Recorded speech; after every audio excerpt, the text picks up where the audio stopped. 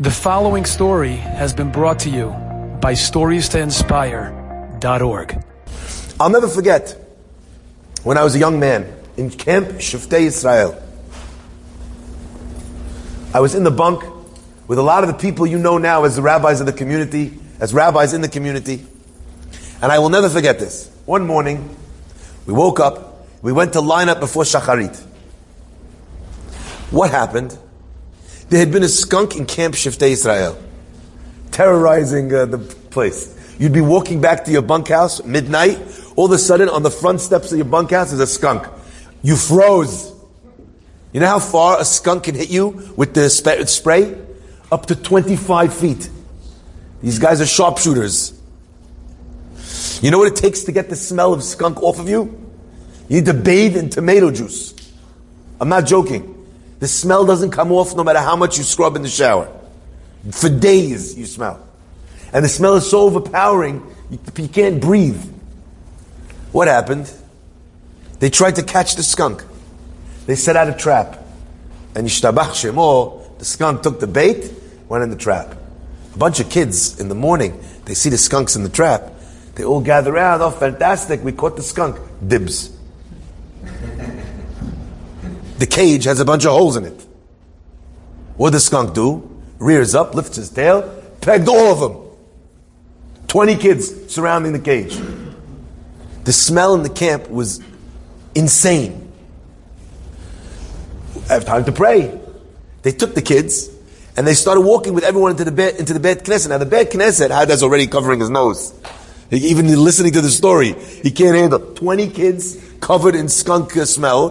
They walk into the synagogue in 2 seconds. You can't breathe in the synagogue. All the kids pointing at the other kids. You stink, you smell. Kids start. The rabbi, I'll never forget Rabbi Wadish.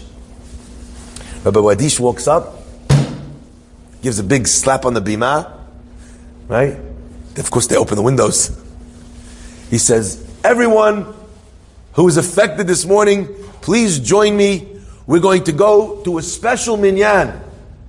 We're going to have a skunk minyan on the third baseball field he led them to. And who led the minyan? He didn't send one of the guys, one of the counselors, one of the junior counselors. The head counselor himself, Rabbi Wadish, ran the skunk minyan in the middle of the thing. All the kids now, they feel it. I'm part of the skunk minyan. It's me, my friend, and the rabbi. What an unbelievable opportunity to flip the script. You see, all of us, we looked at a bunch of kids and we saw smelly kids. Kids that need to be thrown out of the Beit Knesset. But Rabbi Wadish understood that the point is not to throw someone out of somewhere. The point is to lead someone somewhere. To have a destination where you're going, not a destination where you need to be thrown out from.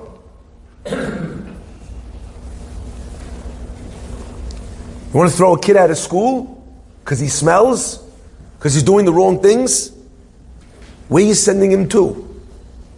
If you don't have another school you're sending him to, don't talk to me about the fact that you're throwing him out. You're in this job for the education, aren't you?